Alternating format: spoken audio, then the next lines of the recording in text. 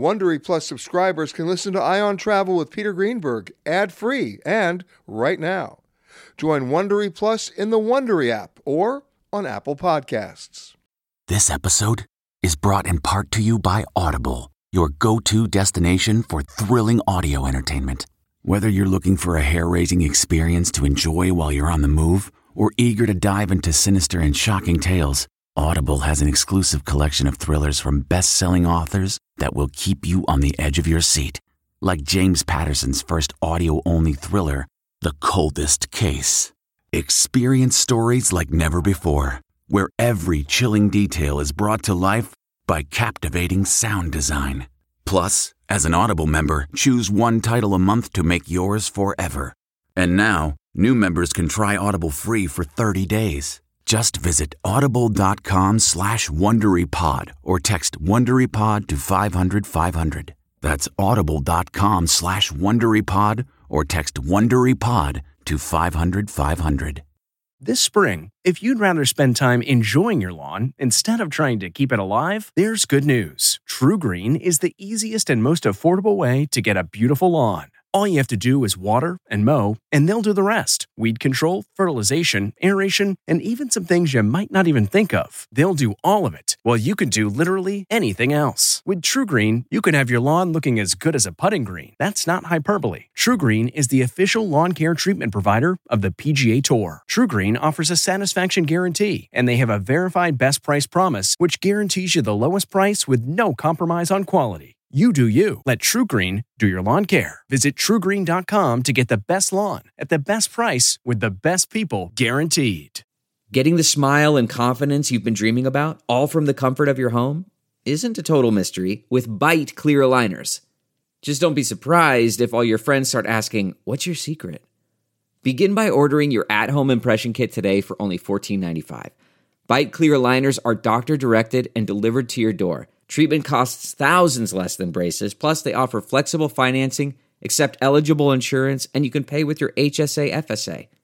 Get 80% off your impression kit when you use code WONDERY at Byte.com. That's BYTE.com. Start your confidence journey today with Byte. We really need new phones. T-Mobile will cover the cost of 4 amazing new iPhone 15s, and each line is only $25 a month. New iPhone 15s? It's better over here. Only at T-Mobile, get 4 iPhone 15s on us and 4 lines for $25 per line per month with eligible trade-in when you switch. Minimum of 4 lines for $25 per line per month with auto-pay discount using debit or bank account. $5 more per line without auto-pay, plus taxes and fees. Phone fee at 24 monthly bill credits for well-qualified customers. Contact us before canceling account to continue bill credits or credit stop and balance on required finance agreement due. $35 per line connection charge applies. See T-Mobile.com. The spirit of performance is what defines Acura. And now, it's electric. Introducing the ZDX, Acura's most powerful SUV yet. Crafted using the same formula that brought them electrified supercars and multiple IMSA championships, the ZDX has track-tested performance that packs an energy all its own. Unlock the energy and order yours at Acura.com. This episode of Travel Today with Peter Greenberg is brought to you by Audible.com, a leading provider of spoken audio information and entertainment. Listen to audiobooks whenever and wherever you want. Sign up today at www.audiblepodcast.com/travel today to get a free audiobook and 30-day trial. It's time for Peter Greenberg Worldwide with America's #1 travel news journalist.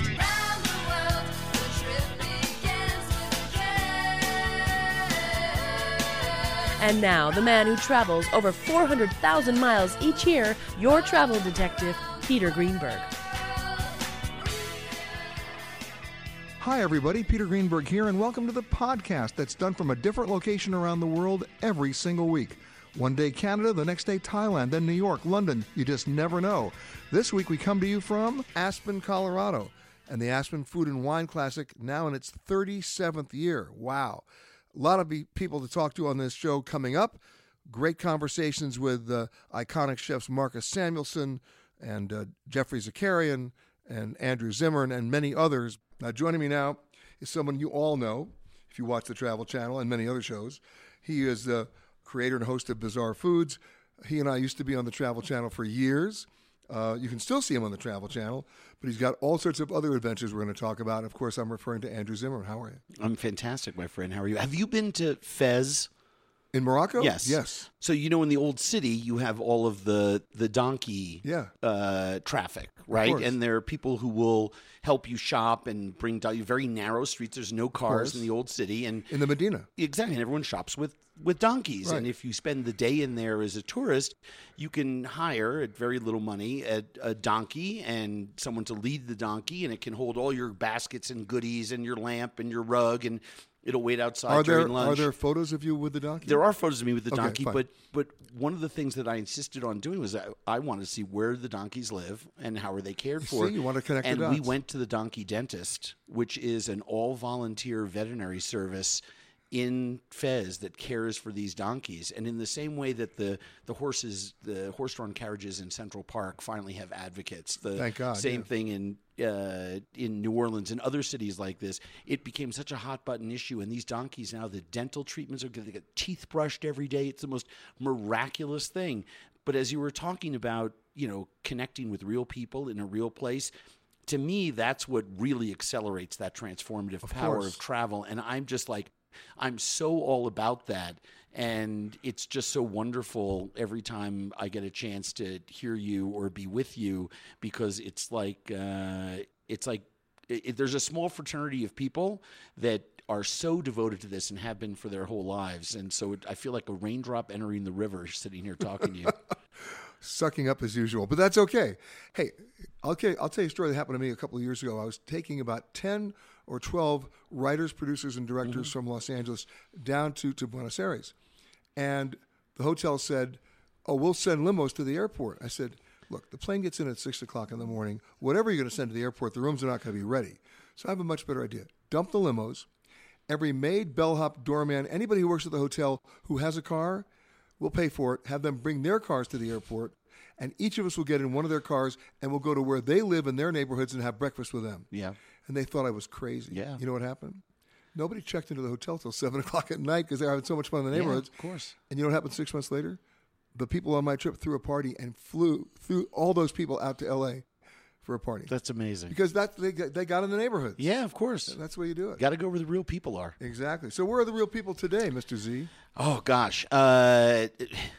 In major cities all over the world, living further and further away from people who travel to them. I find that, when you go to the last stop on the subway, you go out into, rural Argentina, right? Go out into the countryside. You know what you've done? You just created a new show. You know what the last stop on the subway? Last stop was it was every city. I do want to, go to the Louvre in Paris. I just don't want to spend my whole, vacation in Paris. I like to see other things. Right.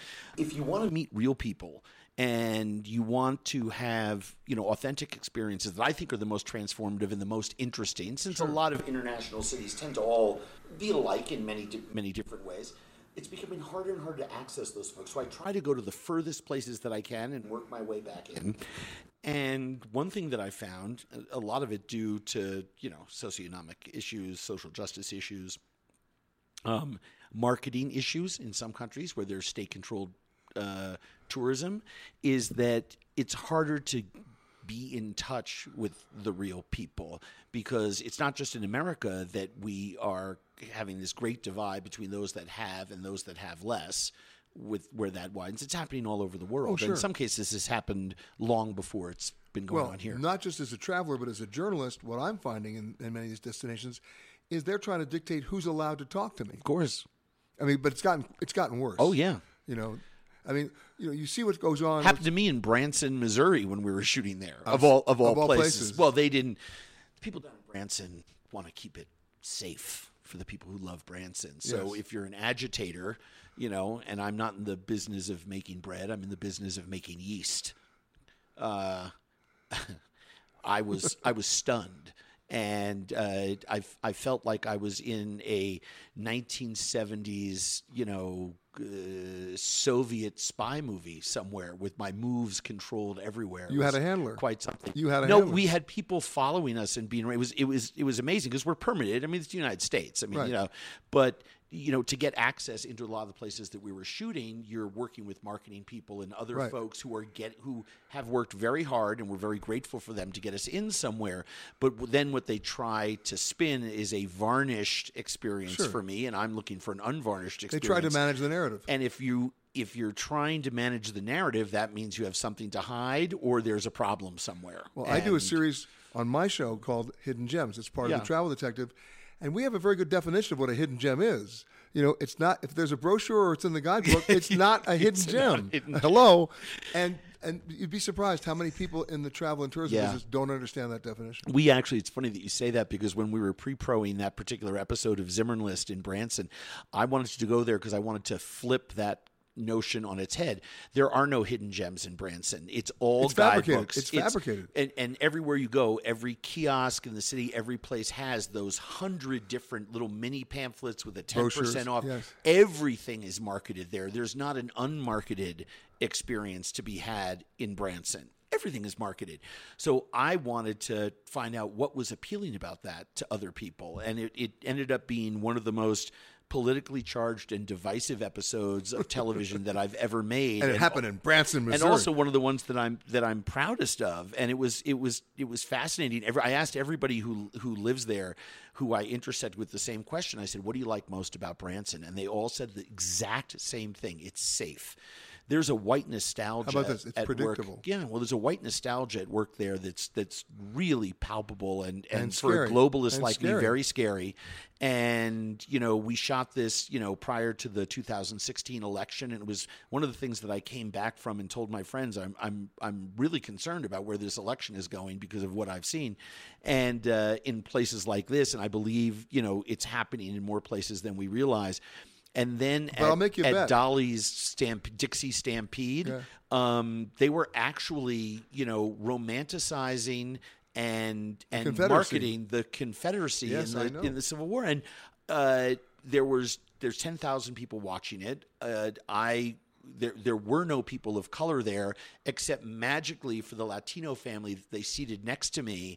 And one of my camera guys noticed that they were the same family that was in two of the billboards that he had shot, because we always like to shoot signs in the show. They came in central casting. And they cast the people sitting next to me. So getting up and leaving to go sit somewhere else was, people were freaking out. And, my producers and directors are like, "Oh, Andrew, he's so mercurial. He just wants to sit in a different place." And it was an amazing show. But I'll make an assumption here where I don't think I'm going to be wrong. Yeah. And I'm not just picking on Branson, because I'm not going to pick on Branson. I'm going to pick on the rest of America as well. Only 37% of America even has a passport. Correct. So they can't think globally. Correct. Because they choose not to. Correct.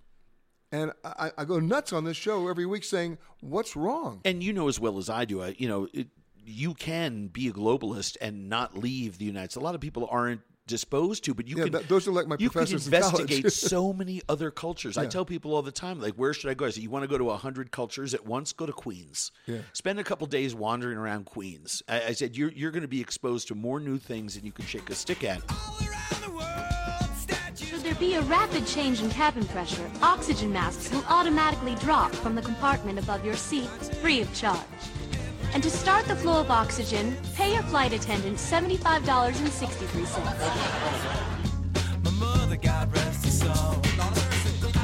Hard to believe that this festival, if you will, is in its 37th year. Hard to believe the magazine that we're about to talk about is in its 41st year. And hard to believe that I get a chance to talk to the editor-in-chief, Hunter Lewis. How are you? Of Food and Wine. Peter, I'm great. Thanks for having me. I've been coming here for a good 15 years. Some of it never changes, which is what I love. Some of it changes because it gets bigger and bigger. It becomes a management challenge because everybody wants in. Tickets are not inexpensive. Everybody lines up to right. It's a big deal. It is a big deal, and it's an honor to be a part of it. And for a magazine like yours, because it's your trademark on the event itself, you get to showcase not just the legendary chefs that we're getting a chance to talk to on this show, but also the new chefs.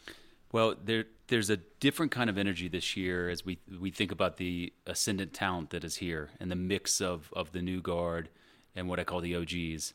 And what I love is seeing the young chefs and the young somms and winemakers meet some of the old guard at our trade events. I love you call it the young somms as opposed to the sommeliers. Yeah. And that interchange and that community building is what happens behind the scenes. In the past, I don't think we were super intentional about it, but we heard from our community of chefs and the talent that this is really the high water moment for them for the year. They can step away from the restaurants, their cookbook writing projects, their wineries, whatever it might be, and they can connect with each other and also our audience. So it's really cool to see that young talent blend with the old guard this year. And Evolution has strange direction because when you look at the history of your magazine, it evolved out of Playboy magazine in 1978. You have to explain this one. Yeah, so the founders of Food and Wine, there were 5 of them, including the Batterberries. And for years they were struggling to get financing, and they put together a couple different deals. And finally, what carried it over the edge is they went to Hugh Hefner and they said, "Listen, we believe in this thing, and we want you to support it." And I think if you look at Hef's diet, it was pretty consistently Pepsi. Terrible over the years. Pepsi. Yeah, he wasn't what you would have called back then an Epicurean, but he saw an emerging audience among the men that read Playboy where they cared more about food. They wanted an upgrade. And so it started as an insert, and I think it was the April 1978 issue of Food and Wine, or of Playboy. Exactly. Yeah. And that magazine has changed dramatically. Yeah, probably haven't read it since I was about 20. But no, you haven't admitted reading it. This is true for the articles. Hey, I used to write for him. Yeah. So now, did you like my stories? Great stories. Thank you so great much. Stories. Okay, great. Truly, I did the interviews for them and had a great time doing it at a time when that meant something. Yeah. Right. Yeah, I mean, now they're interviewing people who are 9 years old. It's a different deal. It's a different deal. How has your magazine changed? I think we're in the middle of an evolution that reflects the evolution of where our culture is going. I think food culture in particular, if you think about what's happening in society, if you think about what's happening with Me Too, if you think about what's happening with conversations about gender and race, I think the food world and restaurants in particular have taken a lot of heat over the past couple of years. There's been some terrible news on the front page papers about bad actors and chefs who have done wrong. But as a whole, we've had our share at the network. Yeah, absolutely, and exactly. And as a whole, I think the restaurant industry, I think chefs are getting a bad rap through this. There are a lot more great leaders and great restaurateurs than there are bad ones. And so part of the change that you'll see reflected in the pages and online for Food and Wine is a celebration of great leadership, a celebration of people who are building positive kitchen and restaurant culture. And we're doing this through a new program we launched called Food and Wine Pro. And Food and Wine Pro is our intentional response to what's happening in society, what's happening especially in the restaurant space, to say, look, there are some changes that need to happen. We need to focus on personal and professional growth. Best practices. And you can scale those. And part of our role for what we call our civilian consumers is to surprise and delight, but offer service. And so we can do play a similar role with the trade, with the pros, and give them the service too. So if somebody's setting up a cool HR program, or they're offering maternity leave or health care, something that maybe a small business owner doesn't think they can scale, we give them that service and show them how they can do it. And of course, from an editorial perspective, if you can explain the process, that's when people finally begin to value the product. Absolutely. And we're talking to Hunter Lewis, the editor-in-chief of Food and Wine. Who's on deck? So J.J. Johnson, he did a rice demo today, and his philosophy. Now explain where he's from. So J.J. Johnson has a restaurant called the Henry in Manhattan, and he's about to open a new restaurant that's going to be a fast casual chain called Field Trip. And JJ's all about rice and the culture of rice and history of cuisine in America. So he did a rice demo today that was really, really cool. I learned a lot. So if I went to his restaurant, I could have rice pudding? You could have what he made today, which was a black sticky rice with pineapple and edamame and a sweet chili sauce that was incredible. Now, just hearing that, it didn't seem like any of those really go together, but they do. Well, and I think that's this is the perspective that JJ's bringing to the table here at the Food and Wine Classic in Aspen, and he's taking what he learned from trips to China and Singapore, and he's melding that with his background, which comes from Afro-Caribbean. And you see, the point that you're making is it's all travel related. It's all travel related. Travel opens up our eyes. It's travel is, I would think about Anthony Bourdain, and I think that lasting And we legacy, just celebrated, I won't use that word again, we acknowledge the 1 year anniversary of his passing. And, really for me, as I thought about that legacy, it really, it hammered home to me like travel with a capital T, and that travel is all about curiosity, and through the chef's eyes, going to a place like China or Singapore or Puerto Rico and bringing those ideas back and then, fusing them together through the mind of a chef. And that's what we saw today through JJ's demo. It was really cool. Okay, that's one. Yeah. Who else is out there? So Kwame Onwuachi. Say that 3 times fast. Kwame Onwuachi, Kwame Onwuachi, Kwame Onwuachi. You're going to hear that name a lot. He just published a great book called Notes from a Young Black Chef.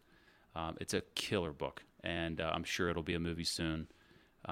He is another ascendant talent here. He's the best new chef with Food and Wine 2019. We just announced it in April, and he's also in the July issue with our other best new chefs. Kwame is somebody who he's gone through the School of Hard Knocks. He grew up in the Bronx. He's been cooking since he was a kid, and he's got an excellent restaurant in Washington, D.C. called Kith and Kin, where he's celebrating African American foodways. And he's another person who he's a new voice and an ascendant voice who, very, very soon is going to be looked at as one of the OGs. His star is rising that fast. I love it. One of the OGs. Are you straight from the hood? Hey, I think you and I are OGs. I mean, you're playing that awesome classic rock as the intro music. I love it. I'm glad you do. Thank you for playing Tom Petty. Oh, okay. Moving right along, though, who's the biggest surprise chef for you right now?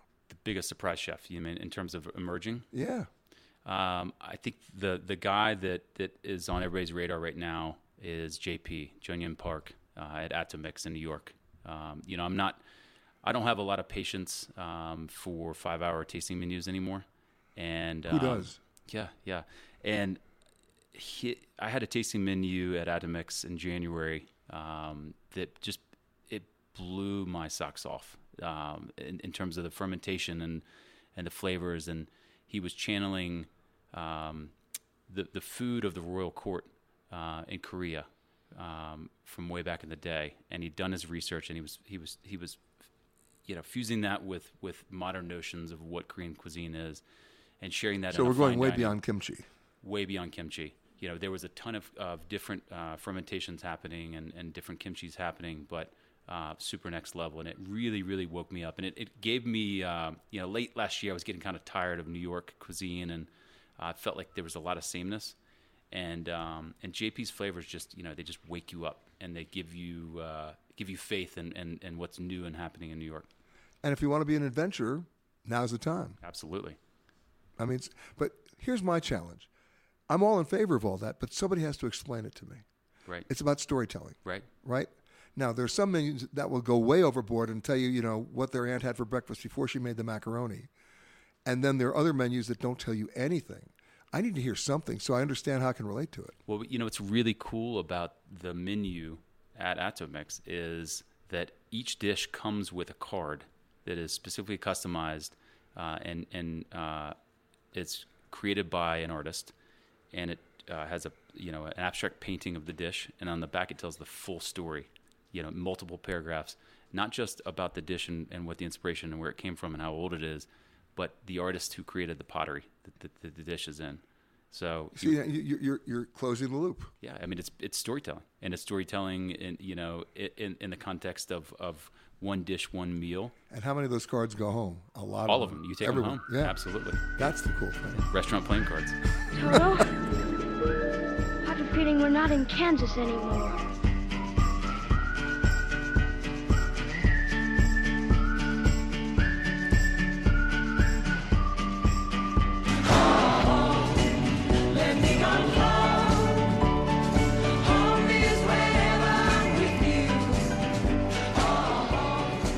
For those of you who are regular listeners to this show, you know that I never miss an opportunity to invite to the show, wherever I happen to be, the fire chief. And there's a good reason for that. I mean, some of you know I'm also a fireman in New York, but that's not the point. The point is, who's been in everybody's house? Who's been in everybody's hotel? Who's been in everybody's restaurant? Who knows the community better than anybody? That would be the fire chief. So, of course, I had to invite Rick Ballantyne, the fire chief of Aspen, Colorado. Chief, welcome to the show. Thank you very much. And now I should tell everybody that you got, I mean, I'm envious of your job. I mean, first of all, you're here in Aspen. I mean, that's not such a bad duty call. And you've been here for what? How many years? I've been on, this is my 30th year in the fire department. Wow. So they haven't found out. Yeah, keep it secret. Okay, good.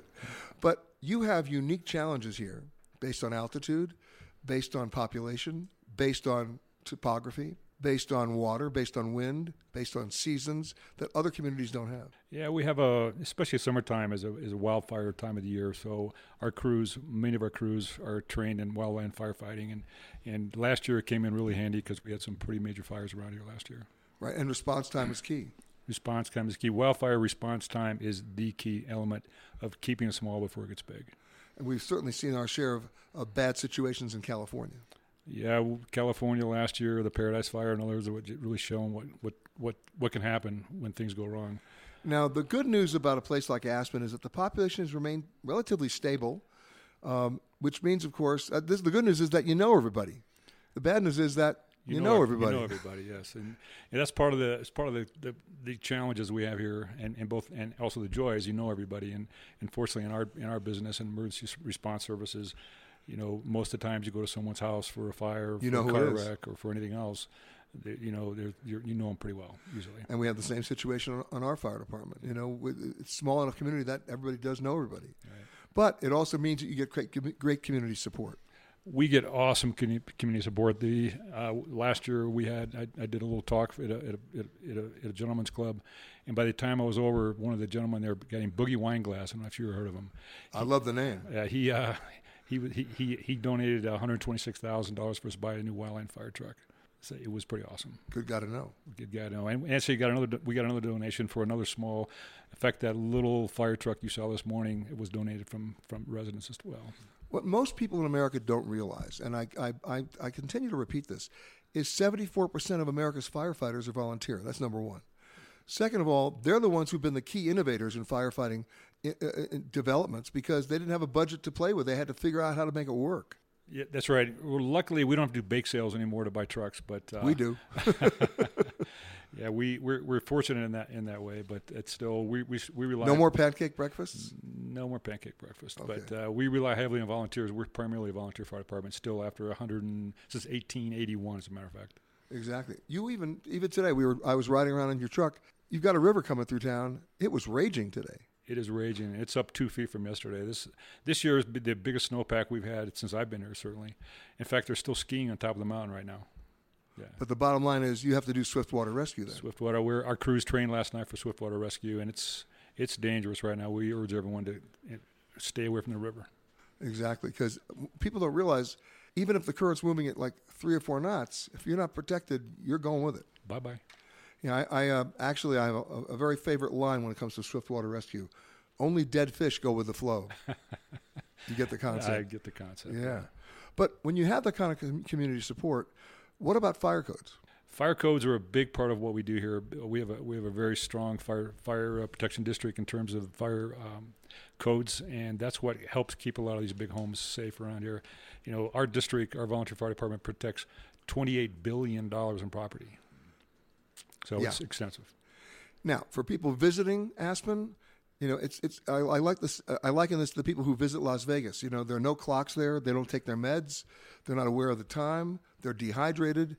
You have that here, plus altitude. Plus a lot of pot stores now. Oh, yeah. I passed one on the way into the studio. It seems like that's... Did you notice? No. That's the first stop a lot of people make, and it's probably not the best thing they should do as soon as they get here, but it happens, so we get a lot of calls on that. But we're talking, you need hydration. Seriously, hydration. Yes. Drink as much water as you can before you drink as much alcohol as you can. That's what I suggest. Is that the motto of the fire department? No. I just want to make sure. We're way past that. What, you gave up water? But the bottom line is people, a lot of your calls are medical calls because people don't pay attention. Yeah, there are a lot of medical calls here. Actually, car wrecks, that kind of stuff as well, is what we respond to more than just about anything. Right. The story that you told me this morning, which could only happen here, right? You have a brand new member of your fire department. He's at home last night, and a car's driving down the road, and for some strange reason, a wheel comes off the axle and takes off on its own and travels about a quarter of a mile. And where does it end up? It ended up in his gas meter and knocked his gas meter off. It was bizarre. I told him to go buy a lottery ticket today because the odds of that happening are about 10 million to 1. And the good news is nobody got hurt. Nobody got hurt. I heard the alarm last night. Yep, you heard the alarm, and yeah, he was pretty upset. His wife and 2 dogs were at home as well, so everybody's good. And he's a new member of the department. Brand new member of the department. His first meeting was last month. He's very excited about it. He's going to catch a lot of crap at the next meeting. He's going to catch a lot of crap. It happens. It happens. I know. What's the one thing you want people to know when they're coming to Aspen?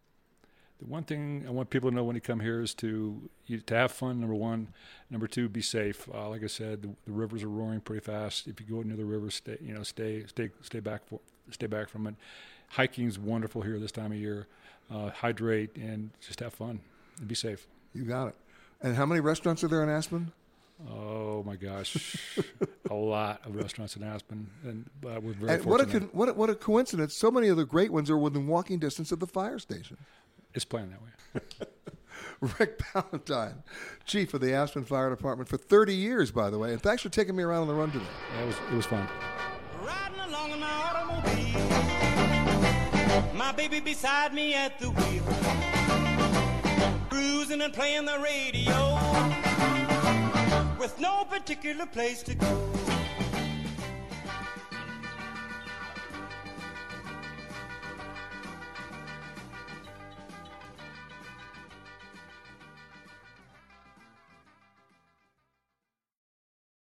Audible.com has more than 150,000 titles and virtually every genre.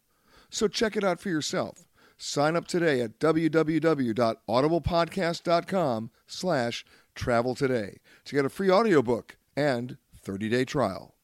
My next guest, celebrity chef, restaurateur, television personality, whatever the hell that means. I don't know what that means. Jeffrey Zakarian, how are you, sir? I'm great. And I was thinking of City Harvest also. I don't know if you know City Harvest. I'm the president of Food Council for the last 7 years. And it's really an extraordinary organization, and I would love to talk about it just briefly. Well, let's do it, because we waste so much food in this country. I mean, and look, I used to see this. You're in the restaurant business. I see this in the airlines. You know, you land, there's all that uneaten, unserved food. Garbage. Where does it go? And all the health regulations that says you can't preserve it. There's so much of that stuff you can do if you just figure out a distribution system. And that's really what you've done. That's the problem and the process. But it's all process, like Andrew said before. It's about figuring it out, which is easy to figure out.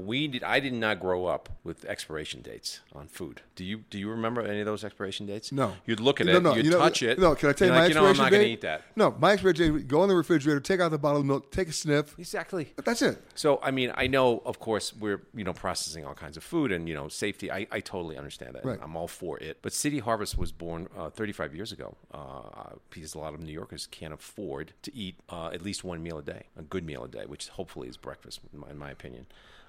So City Harvest, what it does is kind of genius. They have taken that issue of the expiration date, which was, I believe, a fabrication of the retail food industry to sort of... Or before the lawyers got involved. Exactly. And, you got to throw it away. And what they do is they have to disperse this food. They have to give it away or throw it away, right? And we have been able to go with trains and trucks, get the food, they ship it to us, they get a tax deduction. It comes to us very quickly before the expiration date is done, and we give it away. We put it on 20 trucks, and it's kind of genius. No cost to them. And it's simple. It's simple. It's a simple model, and it's a feel-good model. They feel good. We feel good. But wouldn't that be a win-win for everybody? It is a win-win for everybody, and so that's what City Harvest does. And it's about 1 million meals a day. We process 70 million pounds of food a year. That would have gone in the meals a day just in New York? Yes, that would have gone in the garbage. That would have gone right in the garbage, and that's the shame. Yes, we blow through 20% of our food in this country by just not knowing how to distribute it. It's sad. Or can I make a personal admission here? Because we don't know how to shop. We don't. I mean, I always buy more than I need, and then I've wasted it. We do.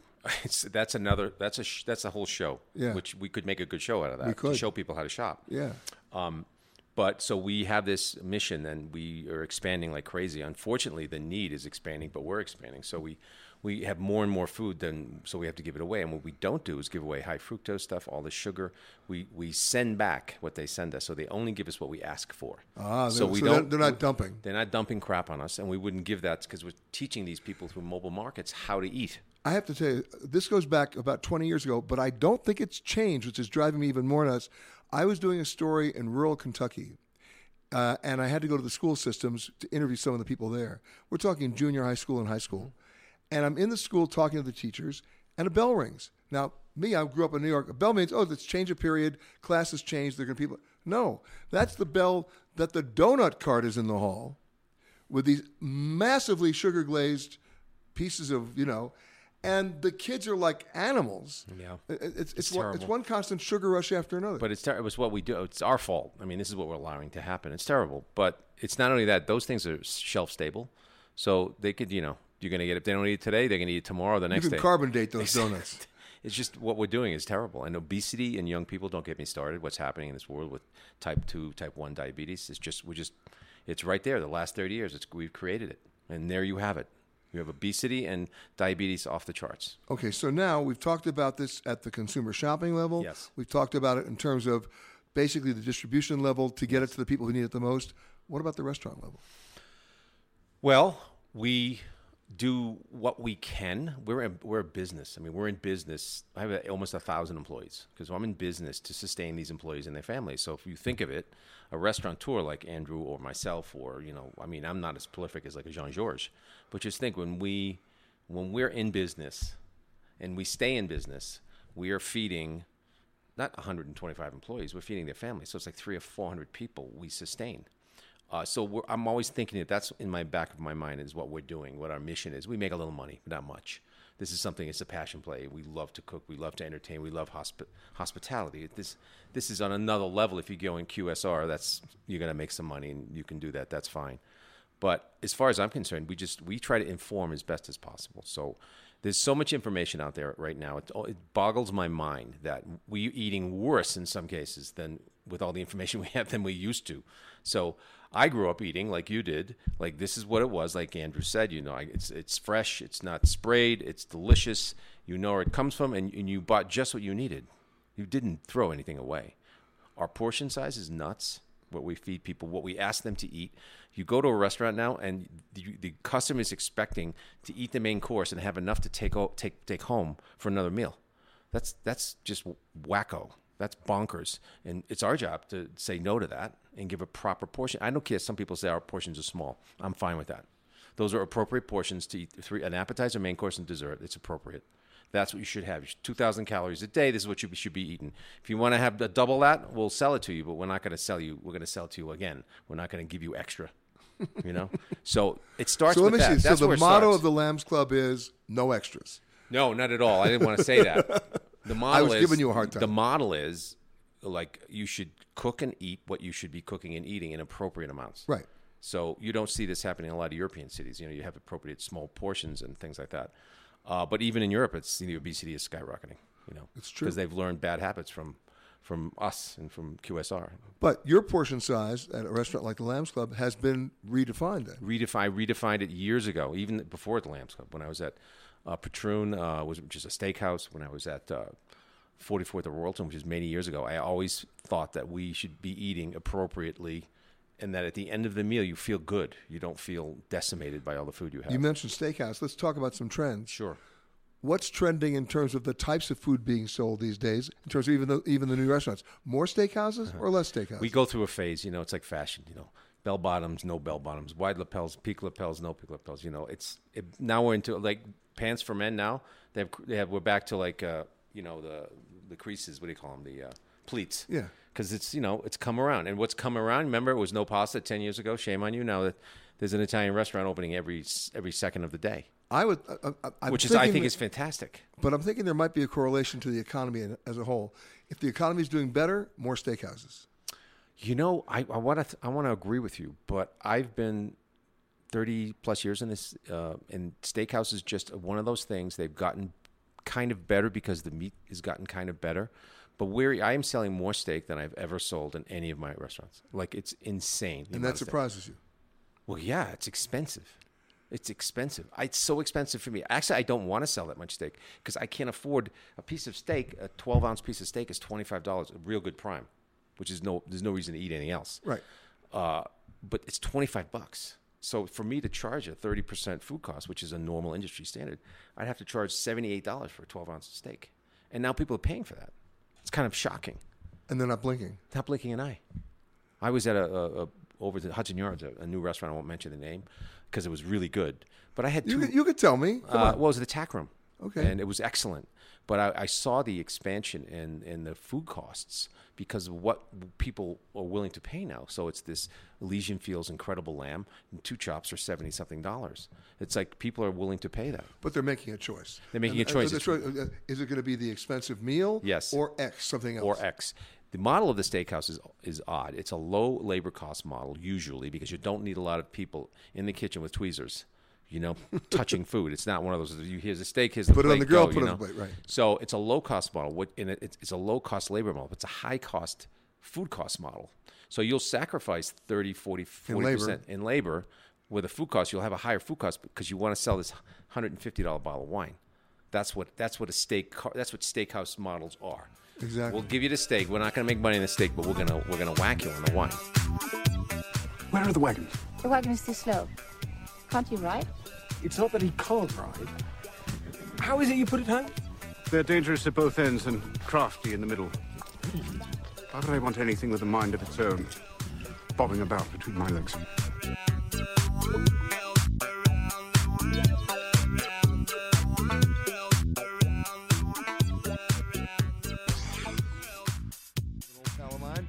Drew Naporant, who owns the world.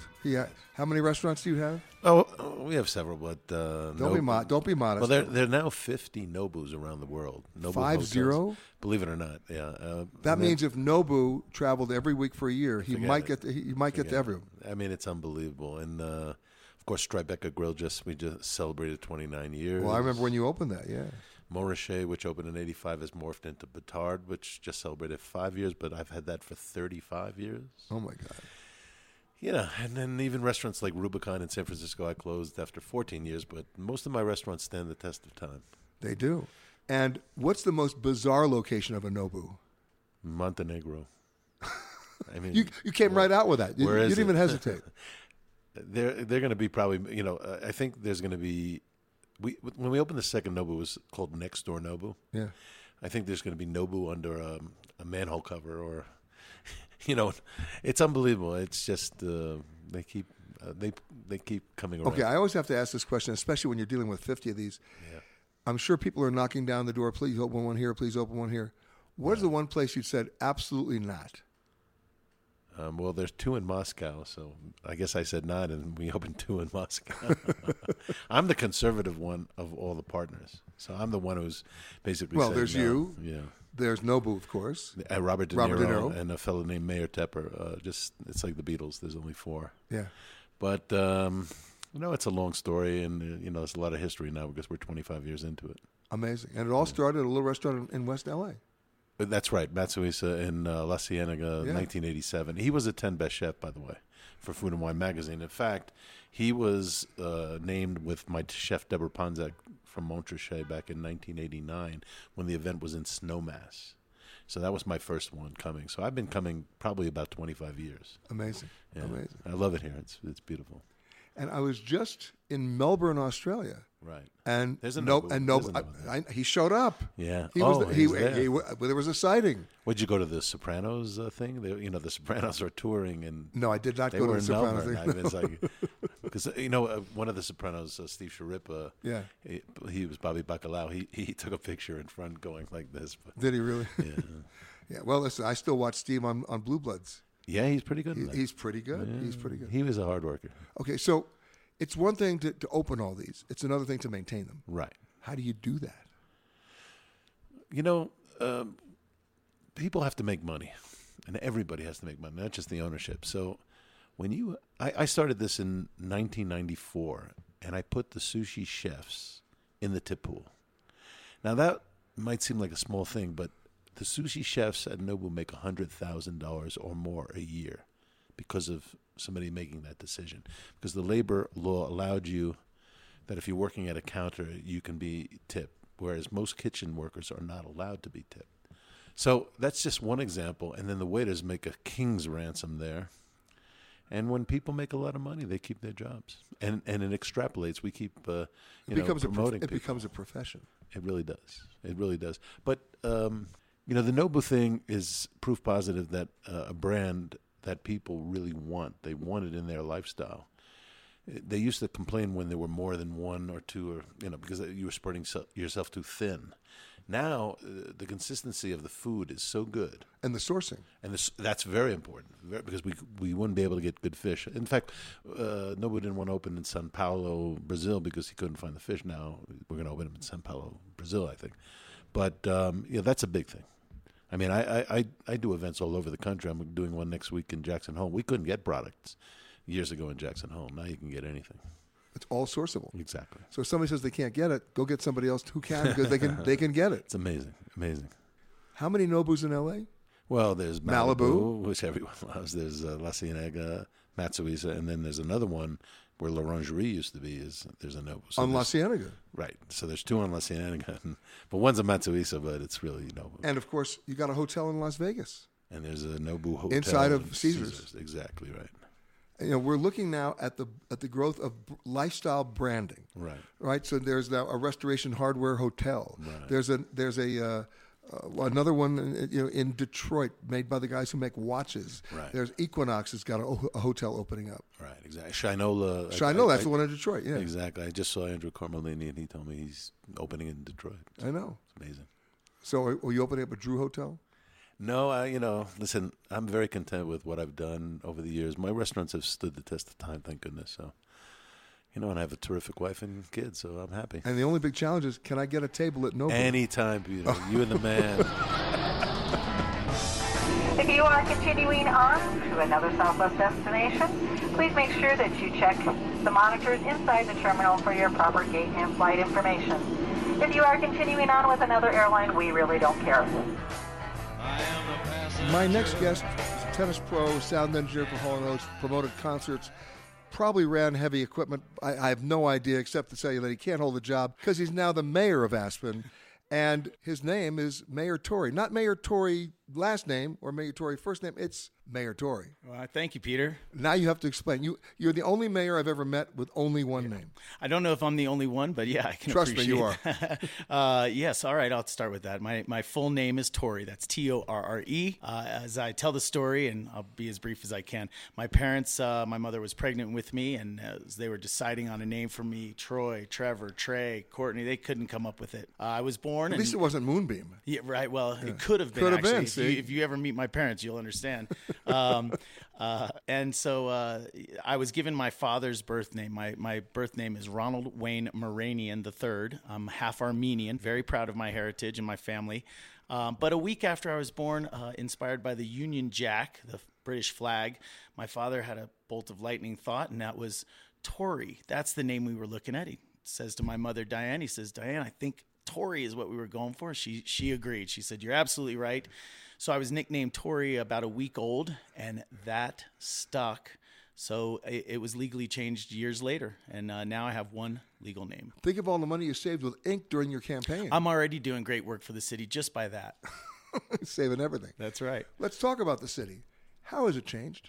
Over the years that I've been here, which is 25 years, it's changed a bit. Change is inevitable, and we keep moving forward. I think we're all accepting and happy about that. But some of the outside influences, extreme wealth in our community. Now, extreme wealth is not a bad thing on its own, but oftentimes it can buy convenience and it can buy exclusivity. And it also creates a housing shortage, too. And it's created the housing shortage, and you're putting your finger right on it. So, we've seen a little loss of our community and the character of what made Aspen so great. And for those of you that don't know Aspen, part of what makes Aspen so great is it's a place to be you.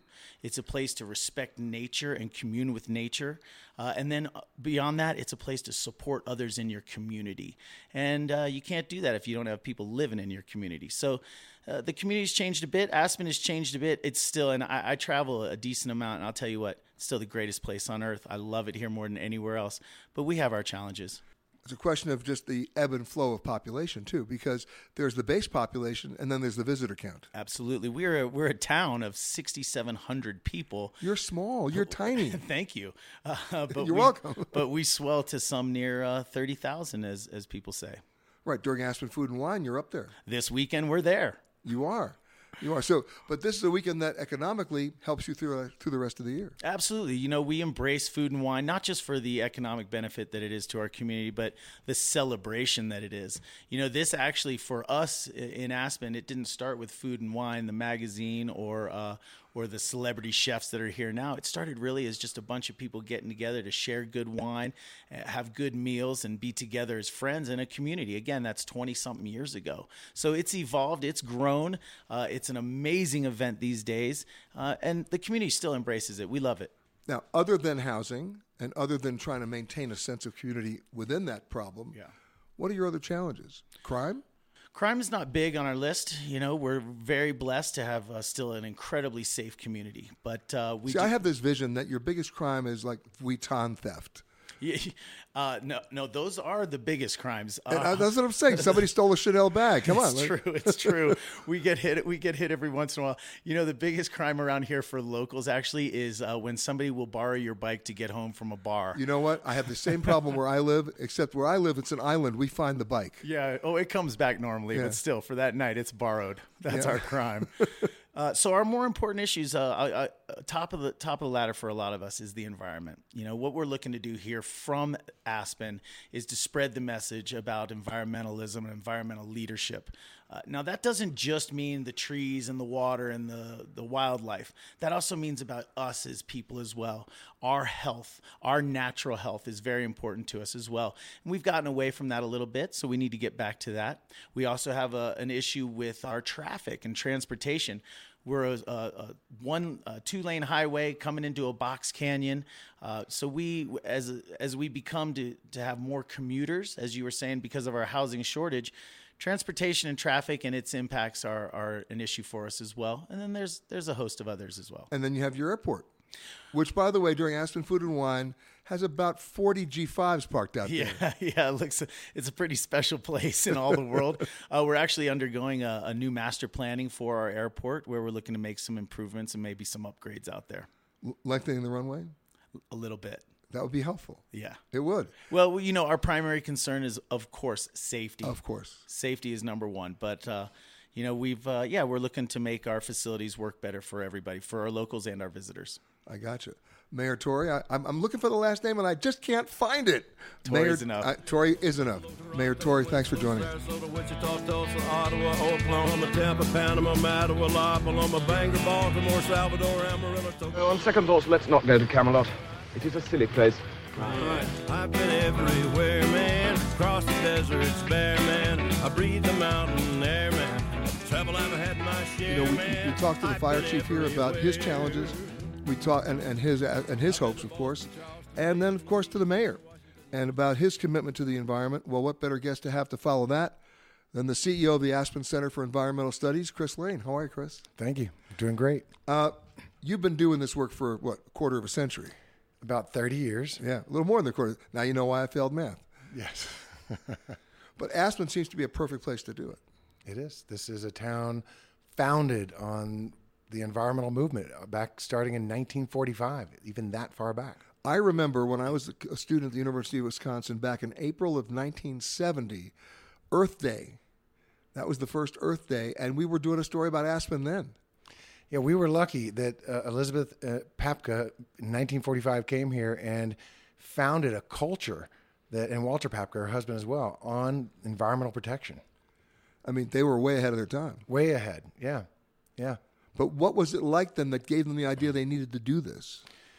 Well, I think there was something in Elizabeth specifically. She and Walter founded the Aspen Institute, the Aspen Music Festival, and the Aspen Center for Environmental Studies. And she realized that as important as the culture and the arts is protection of our environment. And ever since then, from that time, even now, and ACES now is 50 years old this year, it's not a battle, but a lot of work has to be done to keep protecting our environment, not loving this place to death. So much of it, I would presume, in fact, I think you would almost insist, has to be on education. Absolutely. At our organization, our mission is educating for environmental responsibility. We believe black, white, Republican, Democrat, conservative, liberal, everyone will make the right decision if you're environmentally and ecologically literate. But in order to do that, in order to be literate, you've got to be able to connect the dots so people understand how it relates to their own personal daily lives. Absolutely, and that's connecting. I mean, I'll give you an example. Go ahead. You go to a hotel. There's a plastic card on the bed, which I always think is somewhat ironic that it's plastic, saying, help us save the environment by not washing your towel.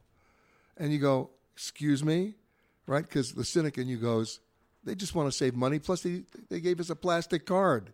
Right? So you have to be able to go beyond that so people can know that they're taking the takeaway information they're going home with is something that they can apply to their lives. Exactly. And that plastic card, just so you know, or plastic in general, could literally be in the ocean in 2 months. And you say to yourself, how's that possible? We live 2,000 miles from the ocean. Well, this is where microplastics are getting into our oceans from primarily rivers and not what you'd think, which is fishing ships and port cities. So yeah, plastic's a big issue. It's a big issue for Aspen, and getting people to apply it to their lives is not easy, but Aspen does a pretty good job of that, and there are lots of examples of that. Well, let's start at the lowest level, right? You go to the supermarket, paper or plastic. Well, in the city of Aspen, we've banned plastic, paper bags. Right. So you're going to get paper or nothing. What about water bottles?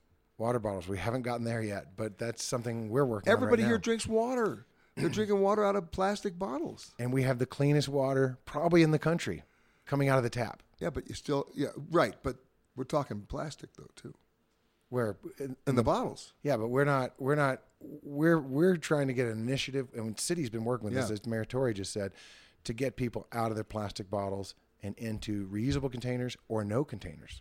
Exactly. And that's one minor little simple thing. There's 100 others that what when you come about to this town, single-use plastic items like straws? We are moving to paper straw. I had a paper drink from a paper straw yesterday. The downside is about 4/5 through your drink it starts to curl up a little bit. But here's an idea: just don't use a straw. Don't use a straw. That's even better. How about that? Yeah. All right, but that's the basic bottom line day-to-day stuff. But big picture stuff. Well, big picture.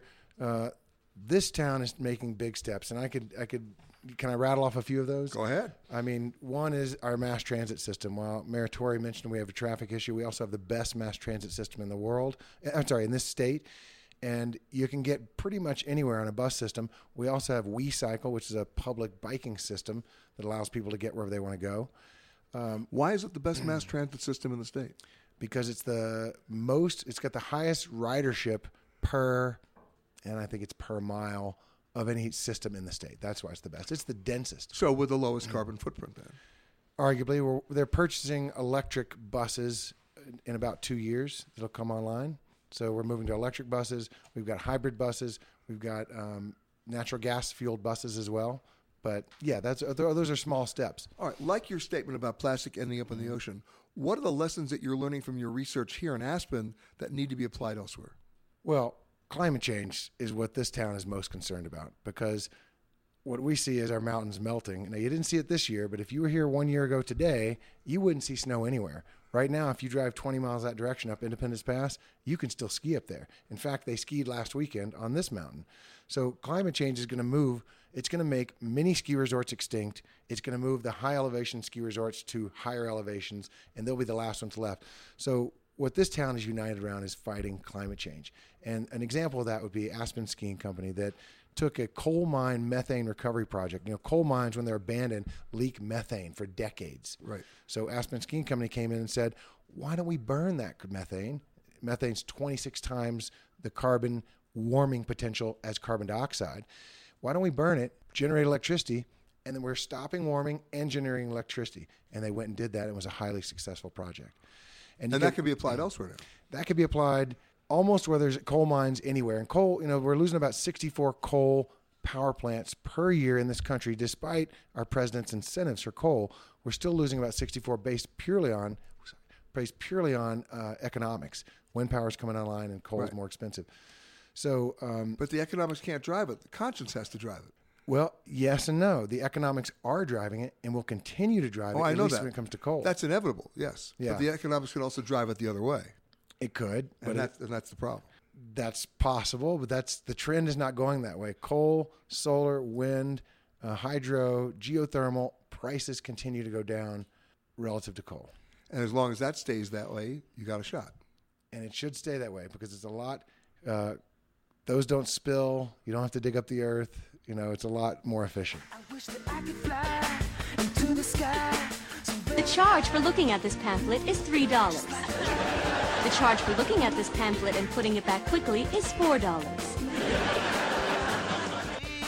Over the seas and all degrees to anywhere I please. Marcus Samuelsson, one of the legendary chefs who I've known for 25 years. We've been all over the world together, and the owner of the Red Rooster in New York and many other places, as a matter of fact. But we did that, I want to say, before internet. Oh, no, we did it way before internet. Way before internet. I'll give you a name, Aquavit. Yes, pre-internet. That was pre-internet. Yeah. That was where we first met, at that restaurant. Yeah. It was very much in New York. Very much in the heydays of fax machines. If we were lucky enough to have I them. look at the world like pre-MTV, so pre or post yeah, MTV, right? Yeah, right. Food Network. Right. And internet, right?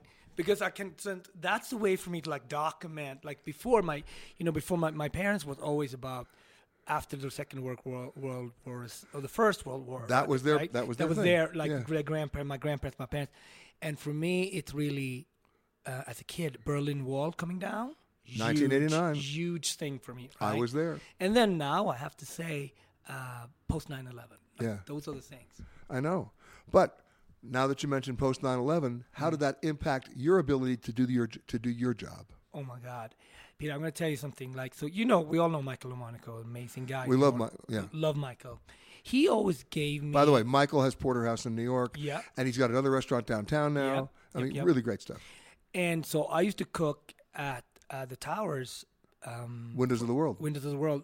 The weekend before 9/11 every year. Obviously, it was not. You didn't think about it as 9/11. It was just something we did for my charity CCAP. And I did that. And knowing that 40 people that I knew, dishwasher, cook, service, are no longer with us, it changed me. And it's, you're not quite ever the same. For me, it started asking me the question, why am I in New York? What am I doing?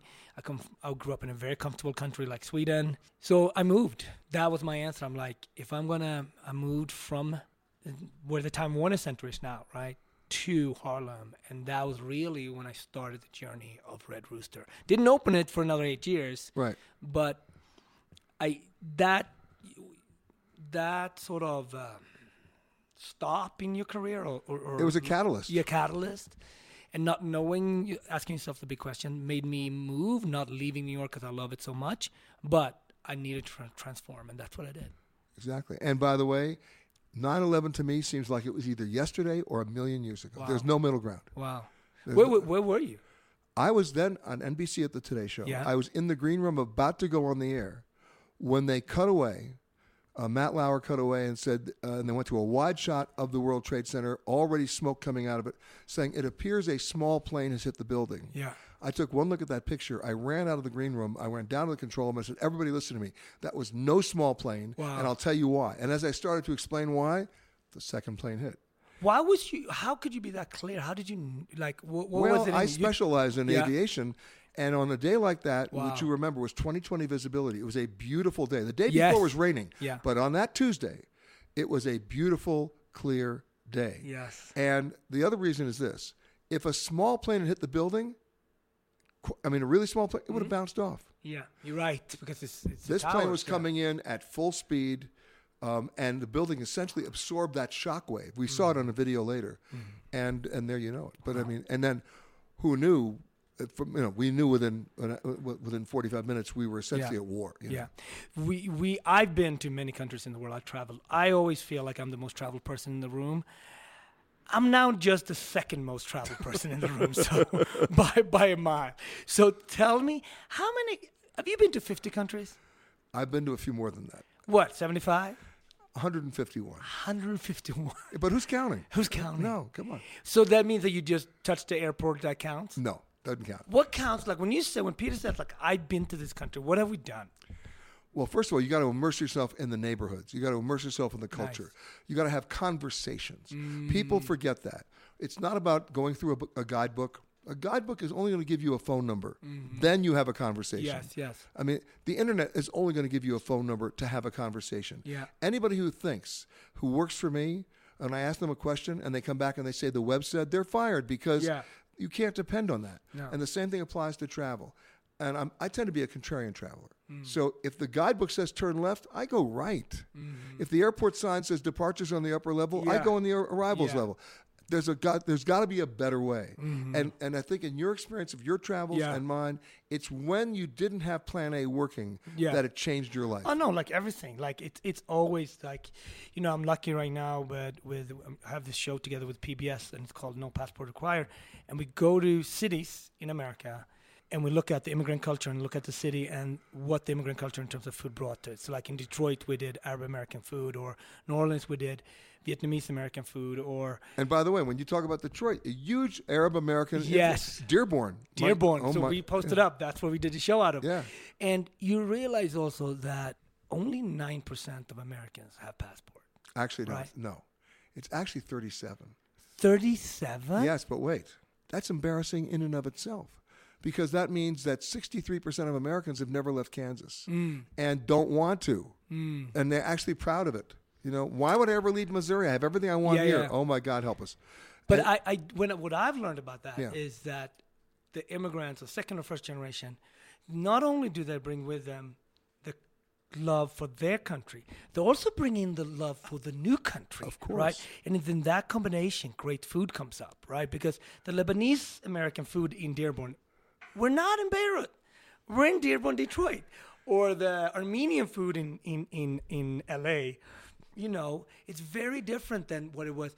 But it's also the love for L.A. and the love for Armenia is still there. And the love for travel because they understand what it took to get here. Yeah. Who sparked that interest for you? Like, you just don't become someone like, hey, I'm going to go from New Jersey to 151 countries. That doesn't happen. Well, my grandfather was Donald Douglas's assistant. He built Douglas Aviation. He then became the commissioner of LAX. So when I was growing up, I grew up with all these model airplanes. And I went, wow, that's cool. So can I blame you for all the delays I've had at LAX? Does that work or no? That doesn't work. Everybody else does. Yeah. I mean, come on. I mean, why not? Why not? No, but honestly, and then when I was a very young guy, I was lucky. I was the youngest correspondent ever hired in the history of Newsweek. They sent me out to L.A., and I was covering everything west of the Mississippi. So I always had a suitcase in the trunk of my car because I was always flying to somewhere to cover something. And it dawned on me very early on in my career that nobody was covering travel as news or the process of it or the experience of it other than bad postcards and brochures. And so then I immersed myself in the actual process. I became cockpit and jump seat qualified on planes. I learned how to work as a flight attendant. I learned how to work on a ship. I then ended up living on a ship. I mean, so I worked on a ship. I know what that's about. What ship? Seabourn Cruise Line, of course. Excuse me, Mr. Lux. Again, I worked there. I never. He never came above deck. Yeah, exactly. Hello and welcome to Alaska Flight 438. We'd like to tell you now about some important safety features of this aircraft. The most important safety feature we have aboard this plane is the flight attendants. Please look at one now.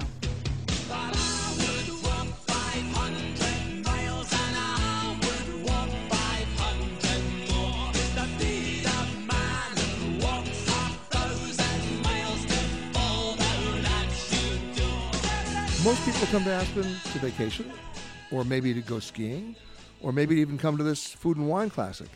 But there's also the Aspen Institute.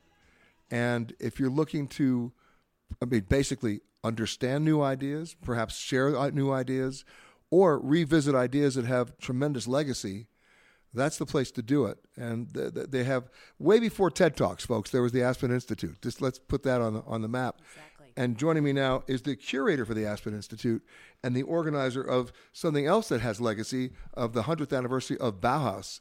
Lissa Ballinger, how are you? I'm wonderful, thank you. First, I mean, you agree with the introduction about it's perfect. Okay, and you didn't pay me to say that. I didn't pay you to say that. Okay, but let's talk about Bauhaus. Not everybody knows what Bauhaus is.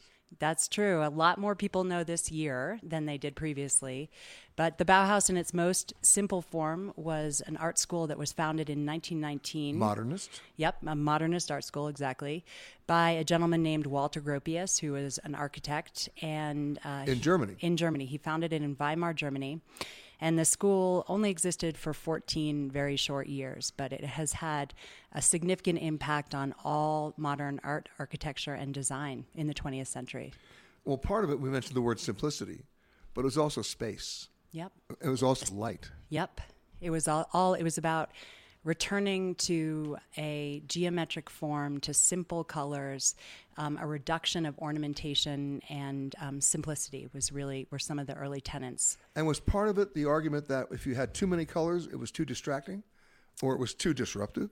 No, it was more a return to simple forms in order to then grow from there. That's what I think we're talking about the same thing, because with the absence of all those colors, you got to be a color. Exactly. And also, for instance, in the Aspen Institute campus, and on 8th Street, from 3rd Street to 8th Street on campus, you see all of the buildings are very banal colors, either gray or white, and that is also very deliberate. That's intentional, yes. To not overwhelm the natural environment. That was a big distinction. The exterior of the building should not be the important part of the building. So what Liz is trying to tell you is that there's not a lot of tagging on the buildings. There's not a lot of tagging. That's true. Thank goodness.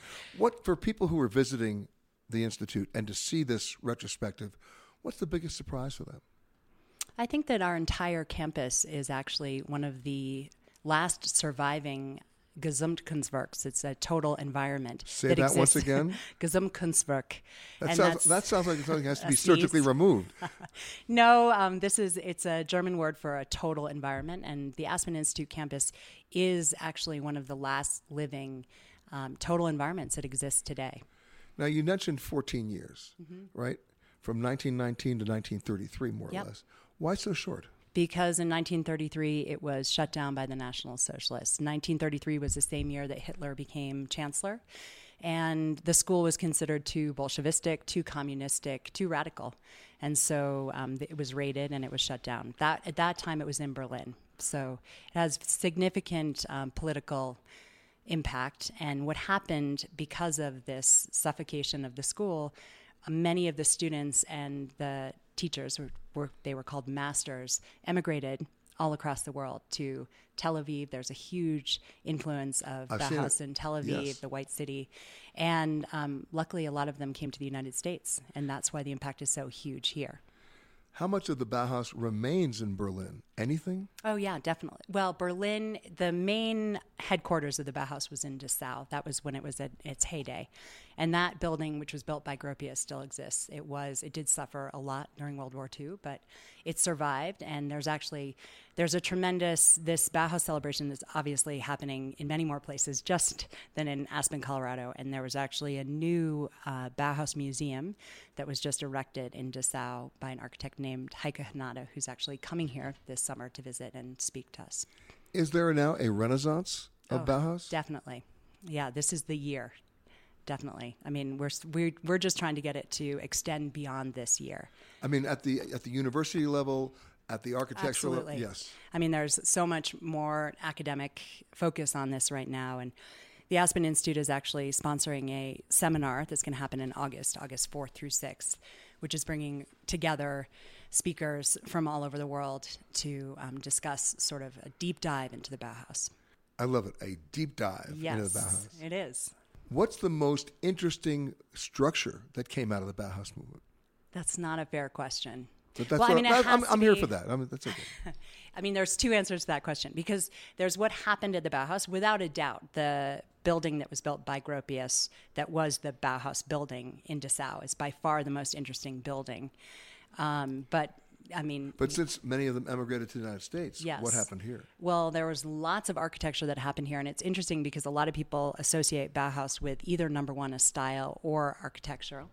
And neither of those things are actually accurate at all, because the Bauhaus at its beginning was an artist commune, and it was spawning creativity and experimentation, and there wasn't an architectural school there until 1927. You've been listening to Peter Greenberg Worldwide. Catch us each week as we broadcast from a new location somewhere around the world.